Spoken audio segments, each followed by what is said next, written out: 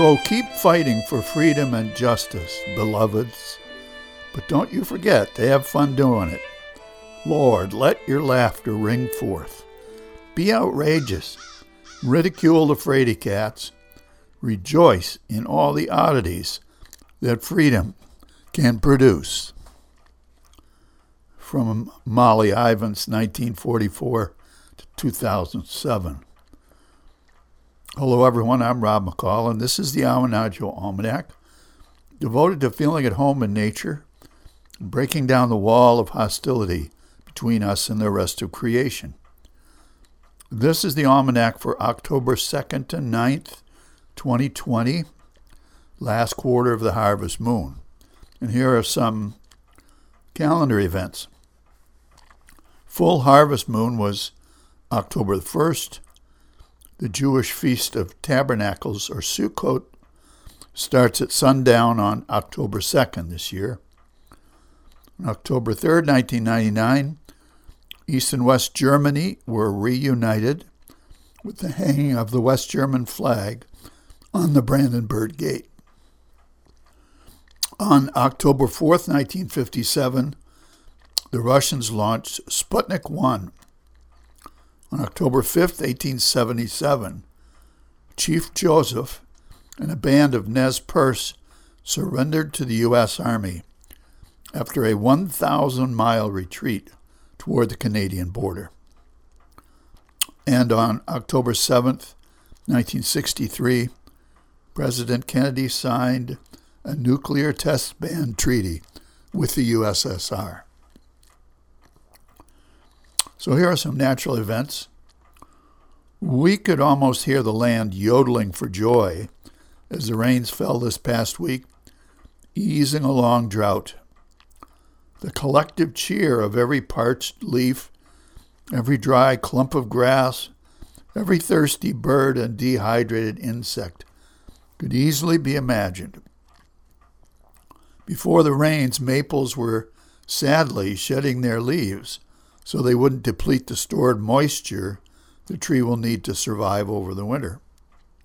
Before the rains, gardens were giving up, gardeners were tired of watering and worried about their wells. Firefighters and woodlot owners were getting edgy as the fire danger climbed, and dust from the roads covered everything with a fine powder. And then at last, the rains came, sweeping across the fields in showers like crystal curtains, caressing the grass, pattering on the leaves and on the roof, washing the dust away, quenching thirsty roots and thrilling every living thing. And that was the rain that was. And here's a field and forest report. We tend to think of evergreen trees as never losing their shiny needles, but staying the same through the seasons. But looking closely at them now, we may be surprised. Some of them are shedding last year's growth and turning not so green while they do. White pines show tufts of gold amongst the green. Cedars are daubed with smoky orange. Spruces and firs show a little brown behind the green. And soon the eastern larches we call hackmatax will turn gold and lose their needles entirely. Meanwhile, our favorite farmers' markets are folding up their tables for the season after bringing us tons of fresh local produce through the summer, in spite of very high demand and in spite of drought, among other things. Our gratitude goes forth to all our farmers for doing the hard work so we can enjoy healthy food. And we'll see you next year. And here's a rank opinion. With 1 month left to go, the presidential campaigns resemble the lead-up to a sports event or a big prize fight or professional wrestling match. There was a time when your platform, your promises to the people, were taken at least somewhat seriously, analyzed in depth by solemn media pundits. Now it seems they're more interested in who said what nasty thing about whom and playing gotcha. Creatively reviling your opponent seems to be more effective than intelligently examining his or her record. Graphically describing how they will destroy all we hold dear is preferred by both parties over thoughtful debate on the issues. This leaves one party fearing that the cities will be overrun by lawless, godless, nihilistic, anti-fascists, trashing and burning Republican mom and pop businesses, and the other party fearing that the country will be overrun by redneck gun nuts with AK-47s shooting at fleeing liberal elites.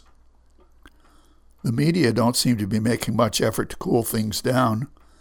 The recent Proud Boys rally in Portland was said to be bringing thousands of raving right-wing demonstrators. And how many showed up? 500 marchers, according to the Oregonian, and no trouble. Our advice for surviving the next month: keep your cool, smile and wave at everyone, don't go looking for enemies, and vote in person, regardless of your party. And here's a seed pod for you to carry around with you from Ruth Bader Ginsburg, 1933 to 2020. What greater defeat could we suffer than to come to resemble the forces we oppose in their disrespect for human dignity?